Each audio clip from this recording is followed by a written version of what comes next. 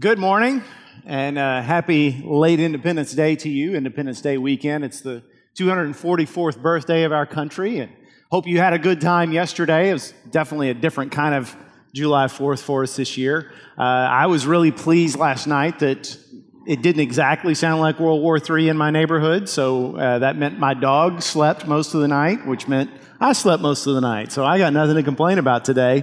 But today we are going to pray for our nation at the end of the sermon.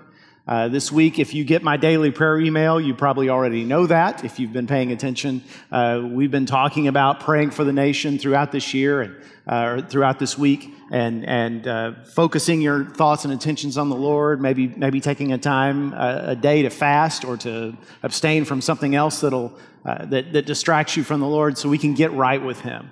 So we're starting today with Daniel chapter 9, talking about Daniel's prayer life. Daniel is mentioned in almost a throwaway verse. Obviously, there's no throwaway verses in the Bible, but to us, a verse we would just skim right over in Ezekiel 14, verse 14. And let's be honest, most of us don't ever read Ezekiel unless we're a life group teacher and the Sunday school lesson happens to be there, or last year when we read through the whole Bible, we read Ezekiel. But when we do read it, we often miss things like this, little details like this. Now, the context in Ezekiel 14 is the people of Israel, some of them, including Ezekiel, had already been captured and taken away into captivity by the Babylonians. And so Ezekiel, like Daniel, is living in Babylon. God is talking to Ezekiel and telling him, hey, listen, your people's trouble isn't over. The temple is going to be destroyed. The city of Jerusalem is going to fall. Nothing's going to stop that.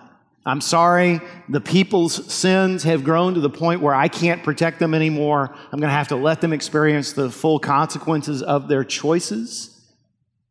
He says, this is how sure this prophecy is. Ezekiel 14:14 says, even if these three men, Noah, Daniel, and Job, were in it, meaning the city of Jerusalem, they would deliver but their own lives by their righteousness, declares the Lord God. So what God is saying to Ezekiel is, things are so bad right now, even if the three most righteous people who've ever lived up till now stood in Jerusalem and prayed and said, Lord, please deliver this city. Don't let anything bad happen to us. He said they would be rescued, but the rest of the city would fall. What's interesting about it is the three people he mentions. Wouldn't you like to know who the three most righteous people in human history are up till today? Well, in Ezekiel's day, the three that God mentions are Noah, who we can all understand. He was the only righteous man on earth at the time. That's why he and his family were saved from the flood. Job, who was described as the most righteous man in all the territories of the East in his book. But then the third person who's mentioned is Daniel. And what's interesting about that is he was alive at the time these things were being said. He was alive at the same time as Ezekiel. Ezekiel and Daniel may not have known each other, but they certainly knew of each other. So just to put in perspective how unusual this is, imagine you had a personal conversation with God and you said, God, who are the three greatest Christians who's ever lived? And he said, well, it's the Apostle Paul and Mother Teresa and Joe, that Pentecostal guy that does accounts receivable at your company. I mean, you would be shocked. We just don't think of people who are alive at the same time we are as being on the same caliber righteousness-wise as people in Scripture. And yet that was true of Daniel. What was it that made Daniel so righteous? It wasn't anything that was inherited from his parents. Nobody is born with a righteousness gene. Nobody just grows up naturally following God. We're naturally sinners. So what was it that made Daniel the man he was? The man we've seen so far in this study. It's what we see today. It's his prayer life. We saw some of it last week when he was willing to stand and pray, to kneel and pray 3 times a day, even though it meant a death sentence for him. And today we're going to actually look at one of the prayers of Daniel. By the way, great way to grow in your own prayer life is to find prayers in the Scriptures, prayers uttered by the prophets, by the apostles, Paul especially, or by Jesus. You study those prayers and it teaches you how to deepen your own communication with God. So we're reading Daniel chapter 9, verse 1. In the first year of Darius, the son of Ahasuerus, by descent a Mede, who was made king over the realm of the Chaldeans. In the first year of his reign, I, Daniel, perceived in the books the number of years that, according to the word of the Lord to Jeremiah the prophet, must pass before the end of the desolations of Jerusalem, namely 70 years. So let me just give you a translation of that. What he's saying is, Jeremiah had prophesied that the time that the people of God were going to be away from their land, exiles in a foreign country, would be 70 years. He wrote it in the scroll, Jeremiah did, and apparently Daniel has just gotten a copy of that scroll and now knows. 70 years until our people go home. And what Daniel's about to pray is, Lord, fulfill your promise, send us home like you said, and if it's your will, let me live to see it happen. Okay? So we pick up with verse 3. Then I turned my face to the Lord God, seeking him by prayer and pleas for mercy with fasting and sackcloth and ashes. Remember that detail. I prayed to the Lord my God and made confession, saying, O Lord, the great and awesome God, who keeps covenant and steadfast love with those who love him and keep his commandments. We have sinned and done wrong and acted wickedly and rebelled, turning aside from your commandments and rules. We have not listened to your servants, the prophets, who spoke in your name to our kings, our princes, and our fathers, and to all the people of the land. To you, O Lord, belongs righteousness, but to us open shame, as at this day, to the men of Judah, to the inhabitants of Jerusalem, and to all Israel, those who are near and those who are far away, in all the lands to which we have driven them because of the treachery they have committed against you. Now skip to verse 17. Now therefore, O our God, listen to the prayer of your servant and to his pleas for mercy. And for your own sake, O Lord, make your face to shine upon your sanctuary, which is desolate. Oh my God, incline your ear and hear. Open your eyes and see our desolations and the city that is called by your name. For we do not present our pleas before you because of our righteousness, but because of your great mercy. Remember that phrase. That will be important later too. O Lord, hear. O Lord, forgive. O Lord, pay attention and act. Delay not for your own sake, O my God, because your city and your people are called by your name. Now, wouldn't it be great if you and I could have the kind of prayer life that we knew when we entered into prayer with God, things were going to happen. Lives were going to change. The world around us was going to transform. We ourselves would grow closer to him, would become more joyful, more at peace, more righteous, more like Jesus. How does that happen? What makes a powerful prayer life? There's a myth in Christianity that says there are certain people who are just natural born prayer warriors. And I think there are, but they're not natural born. They weren't born to that. They've developed that natural prayer life, that beautiful, powerful prayer life. So what does that consist of? Two things we see in Daniel. Yes, 2 points to this sermon. Number one, powerful prayer flows out of a vibrant relationship with God. Powerful prayer happens when your walk with God is genuine and real and transformative. See, one of the misconceptions that we have about prayer, and it's very common in Christianity today, and it's something I used to believe myself, is that prayer is the act of getting things from God that he wasn't going to give you otherwise. In other words, prayer is you persuading God to give you what you want.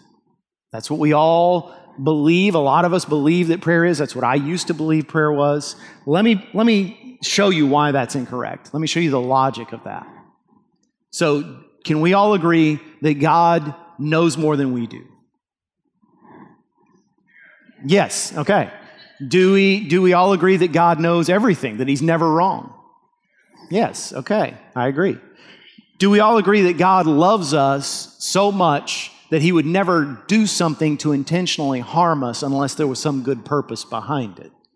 Yeah, God loves us. God loves us absolutely. Loves us enough to die for us. So if God loves us that much, and if God knows right from wrong and always knows what's best for us, if there's something that God doesn't want to give you, do you really want to talk him into it? I mean, would that really be good for you? And in fact, do you want a God who is that easily manipulated? A God who would say, okay, I know this is bad for you, but I'm going to give it to you anyway because you won't stop bugging me in prayer. Do you want a God who says, I have a plan for the redemption of your neighbors and your friends and your family, but you keep asking for this thing that I know is going to get in the way of that plan, that's going to make you an obstacle to that plan, but I can't help myself. I just can't tell you no. Well, I don't want to serve a God like that. That would make God a worse father than my dad was, a worse father than I am to my kids. See, I want to serve a God who knows what's right, who knows what's best, who loves me enough to tell me no. So what is the purpose of prayer if the purpose of prayer is not to get things from God that he doesn't want to give? Purpose of prayer, I believe, is God letting us work alongside him in the act of redemption. God is redeeming our world, bringing peace to chaos, one heart, one family at a time, and he lets us be a part of that process. When we pray, we are praying alongside the Holy Spirit of God as he does his work in the world and his work in us. So an analogy might be helpful. Imagine you are a teenage boy who has nothing but resentment toward your dad, and you never talk to him, you never even acknowledge his presence except to make little sarcastic comments about him as he walks past you. Now imagine one night you come to understand that you need the family car because there's a party down at the lake and you want to meet your friends there and none of them can pick you up, and so you shoot your dad a text message and you say, Dad, can I have the keys to the car? Now, if your dad has the intelligence of a cantaloupe, then he knows that you're using him. And he's not going to just say, oh, sure, the keys are on the hook, just take them, be back by midnight or whatever. Instead, he's going to say, now hold on. We need to have a conversation first. I'm not saying you can't use the car. I'm saying before I say yes, we need to talk about the fact that you haven't spoken to me in a year and a half. What's going on here? Let's sit down, let's iron out whatever our differences are, because what you need more than the keys to the car is you need a relationship with me. Because what I needed growing up, more than anything my dad could provide for me, was a relationship with my father and my mother. What we need more than whatever we're praying to God for at any particular time, even something as important as healing from a chronic disease, what we need more than anything we're asking God for is a relationship with him. And that's what prayer is about. It's about God saying, I've got things I want to accomplish in your life. I've got things I want to accomplish in the world, but I'm not going to act until you pray because I want you to come to me, because I want you to have a relationship with me, because that's what you really need. And Daniel understood this. And that's why Daniel comes before God fasting and dressed in sackcloth. Sackcloth, by the way, was sort of like burlap. It was like the stuff you would put feed in. It was a garment that was very intentionally uncomfortable. And this is not Daniel saying, I'm going to get my way with God by skipping meals and wearing itchy underwear. This is Daniel getting his own heart right. He's understanding, I'm approaching the God of creation. And by the way, this is Daniel. This is a guy who's got more righteousness in him than all of us put together. This is Daniel, one of the three that God mentions. This is Daniel who, at the end of his prayer, Gabriel shows up. Gabriel. Has Gabriel ever come to you at the end of one of your prayers? That hasn't happened to me. Not yet. This is Daniel. And yet he still feels the need to come before God with prayer and fasting because he understands this is a relationship. And I want to go before God in a worthy manner. I want to go before God with my heart right with him. And if that's true of Daniel, shouldn't that be true of us too? We go before God with a heart that's right. And notice when you look back at the prayer that Daniel prays, yes, he's asking for God to fulfill his promise as given by the prophet Jeremiah. Yes, send your people home. Don't keep us here in exile forever. He's saying, Lord, let me live to see the fulfillment of your promise. But if you reread the whole prayer, you'll notice he spends most of his time confessing sin. The period where he's asking for stuff is just at the end. The most of the prayer is him confessing sin. And by the way, not confessing just his own sin, he's confessing the sin of the people of Judah, the people of God. And that's something we as evangelical Christians, we don't do that a lot because we're very individualistic about our faith. We think of it as a personal relationship with God, which it is. And so we just feel like, well, the sins of somebody else are none of my business. We forget Remember, y'all is a biblical word. And most of the yous in Scripture are y'alls, because God expects us to hold one another accountable and to serve together alongside one another, alongside the Spirit of God. And so we should care about what's happening in the world as it relates to the Christian movement. And when we look at America and we see all the problems in our nation that we're going to pray about in just a moment, and we see that there's family dysfunction, and we see that divorce is rampant, and we see that parents and children are estranged, and we see that there's violence in the streets, and we see that there's anger and there's division, and we just seem to be getting more and more pulled apart politically and in every other way, and we see the despair in our nation, and we see so many problems. We have to take accountability for that, responsibility. We have to say before God, Lord, if we were being the church, if we were being salt and light, a city on a hill like you commanded in Matthew 5, these problems wouldn't be the way they are. Families would be healed. Peace would reign. Joy would be over the face of the land because we'd be spreading the gospel so faithfully. So forgive us, Lord, and make us the people we need to be. That's what Daniel does. And yet at the same time, he doesn't come before God saying, boy, I sure hope I can convince God, because he knows God's already decided what he's going to do. God is praying for stuff he knows are according to the will of God. He's not asking God to change his mind. He's saying, I want to work alongside you to deliver the people of Israel, the people of Judah, back home. Remember in the Lord's Prayer, the very first thing we're commanded to say after, hallowed be thy name. What are we supposed to say? Thy kingdom come, thy will be done, on earth as it is in heaven. And you've said those words. If you're a Christian, you've said those words many times, probably haven't even thought about it. But notice, Jesus, when he was giving us the model prayer, he taught us to pray that before we ever asked for anything. Before, give us this day our daily bread, or forgive us our trespasses. Thy kingdom come, thy will be done. He wants us to pray for God's will to be done in our lives, not for our will to be done, for his will to be done. And when you begin to pray that way, when you begin to think of prayer as me working alongside God to bring about redemption, that's when your prayers get powerful. Second thing we learn from Daniel's prayer life is powerful prayer is from the heart. So I want to tell you about the most powerful prayer I ever prayed. It was a long time ago. I was in college. I was about 20 years old. Carrie and I were dating. She lived in the Champion Forest area. I lived on campus at U of H. And every weekend, Friday, Saturday, Sunday, I would drive out to see her. Now, I had at the time the coolest car I will ever have, a 1986 silver Chevrolet Camaro. I had just totally fallen into that thing. I didn't deserve that car, but I loved it. And because I had such an awesome car, and because I was a 20-year-old male, I drove way too fast. And on this particular day, it was a really bad day to drive really fast because it was raining really hard. And all of you who've lived in the Houston area for any amount of time, you know what happens to the freeways when it's raining really hard.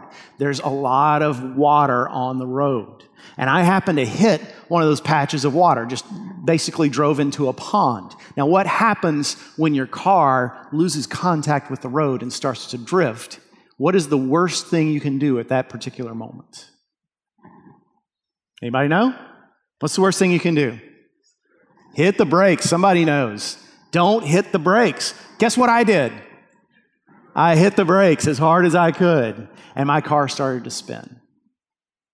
Now, this is 3:30 in the afternoon on I-45, right around where it ties in with Beltway 8, and cars were whizzing past me. As I was spinning, cars were whizzing past me like tracer bullets in one of those World War II movies. And I eventually stopped. When the car finally came to a rest, it was facing the opposite direction. I had done a complete 180. Nobody hit me. Nobody even nicked me. My car was fine. I was fine. I was shaking. I turned my car around and I drove on my way. I did not tell my girlfriend what had happened. She had to find that out later. But that night when I got home, I shared the story with my roommate who was still up.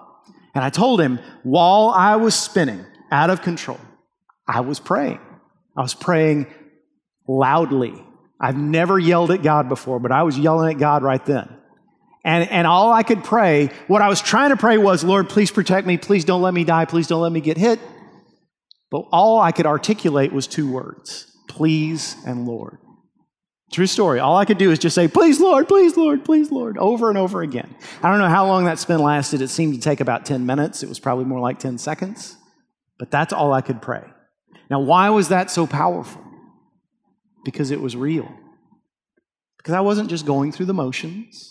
I wasn't just saying words that I heard the old men in my church say when I was growing up or trying to sound like the King James Version of the Bible. I was just telling God what was on my heart. And that's what God wants. God wants the real you. He wants you to truly engage with Him because that's a real relationship. We see it in Scripture. Have you ever read the Psalms and been shocked at the kinds of things David says to God? Or Job, when Job says, Lord, where are you? What you're doing is not fair. When David in the Psalm says, why are the wicked prospering while I'm trying to be righteous and I'm suffering in every single way? Why don't you show up, Lord? We would be terrified to say those kinds of things to God, but they weren't. And God put it in His Word for a reason. He wants us to be honest. Daniel comes before God and he comes with passion. He comes with emotion. Verse 19, you can hear it in his voice. Oh Lord, hear. Oh Lord, forgive. Oh Lord, pay attention and act. Don't delay for your own sake, oh God. Daniel is not trying to manipulate God by being emotional. That's not the way God works. What he's doing, though, is he's expressing his true heart before the Lord, and that's what God wants from us. I'm not saying it's wrong to take the words of someone else, like to pray a psalm before God can be very powerful, but you have to mean it.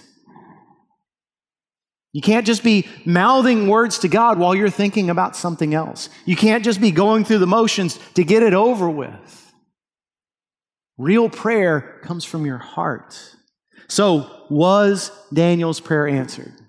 His prayer from the heart, his prayer that flowed out of a vibrant relationship with God. Yes, it was. Chapter 10 tells us, in the very first verse of chapter 10, it says that Daniel was still alive in the 3rd year of King Cyrus, king of Persia. What do we know about Cyrus? Cyrus, in his 1st year, issued a decree that said that all the Jews could go home. So I doubt that Daniel went home. There's no indication that he went home. He was probably too old by that time. He was very much engaged in the government of Babylon. He had a job to do, but he lived to see it happen. It happened because that's what he prayed and asked the Lord for. And so that leads to us. We look around the world and we grieve at the problems in our country, in our family, in our own lives. And let's just admit we can't fix any of it. We don't have the power. I mean, let's say, politicians can say inspiring things like you can be the change that you want to see in the world, and Disney movies can tell us that you can be anything you set your mind to become, but that's all baloney. It sounds good, but it's not true. But God has the power. And God wants to join with us in bringing about miraculous transformation in our lives and the lives of people all around us. And when we pray, that's what happens. So several years ago, there was a group of 8 people in Sacramento, California, who had a burden. They were Christians. They had a burden for Detroit Boulevard. I know this is confusing, but that's the name of a neighborhood in Sacramento. It was at the time the most poverty-stricken, drug-ridden, crime-producing neighborhoods in the city. In fact, it was the one place you didn't want to be. And these 8 people decided, let's begin to prayer walk Detroit Boulevard. Now, these people were not the same ethnicity as most of the people who lived on Detroit Boulevard, so as they're walking down the streets in the cool of the evening, they stood out. And people who lived there began to question them. One woman came out of her house very angrily saying, "What are you people doing here?" And when she heard that they were praying, her whole countenance changed, and she said, "Well, I've got some things I need prayer for. Will you pray for me?" And life in Detroit Boulevard began to change. In fact, that group formed a church right there in that neighborhood called Detroit Life Church. You can look it up online. And after that church had been there, it was established in 2010. Several years later, the Sacramento Bee, the local newspaper, wrote a story about Detroit Boulevard, that neighborhood. And they said, over the past 2 years, something amazing has happened in this neighborhood. What used to be the worst neighborhood in all of the city, now over the past 2 years, there have been 0 murders, 0 rapes, 0 robberies, 1 assault. That's it. 1 violent crime in 2 full years in the worst neighborhood in the city. There's not a neighborhood in Conroe, I guarantee you, that has numbers that good. And that's because this group of people began to pray. This is a small church. You look them up online, they're tiny. It wasn't because they had these great programs. It wasn't because they injected a bunch of money. They didn't start a neighborhood watch. It wasn't anything like that. They just prayed. And God can do amazing things when we truly pray. Have you ever thought maybe we're wasting the greatest resource we've ever been given because we fail to pray? And you may say, yeah, but Jeff, I'm not that good. Daniel prayed and great things happened, but that's Daniel. Remember what he said? Daniel said, it's not because of our righteousness that we're praying. We're praying because of your mercy. You and I don't come to God because there's anything good in us.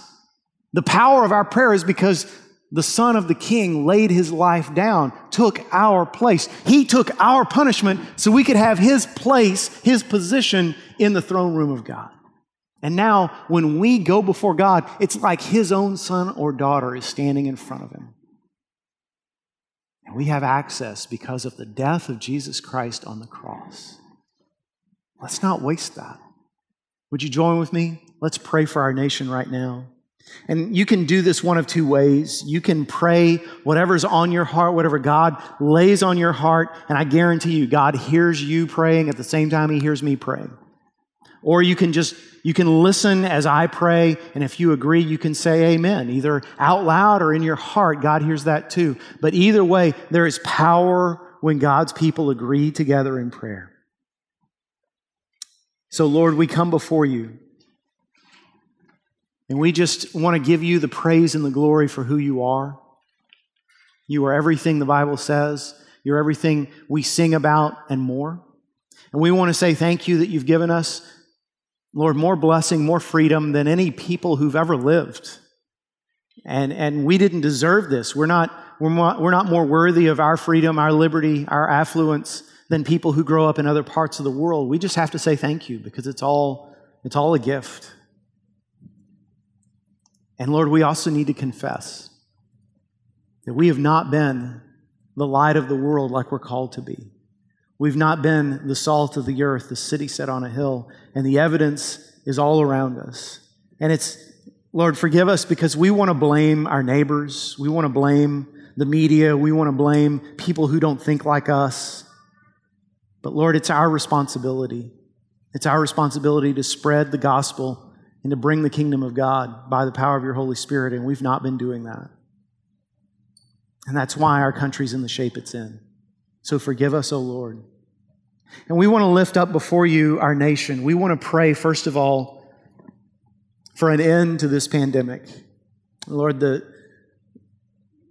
experts say we're at least a year away from a vaccine, but we pray that something would happen sooner, much, much sooner. We pray, Lord, that you would create effective treatments, that you would guide us and our leaders, that we would do the right things to make this go away as quickly as possible. We pray you'd heal our economy. We lift up those who've lost jobs and incomes, that you would put them back on their feet financially soon. And I pray that your church, your people, would be at the top of the list of those who are helping make that happen.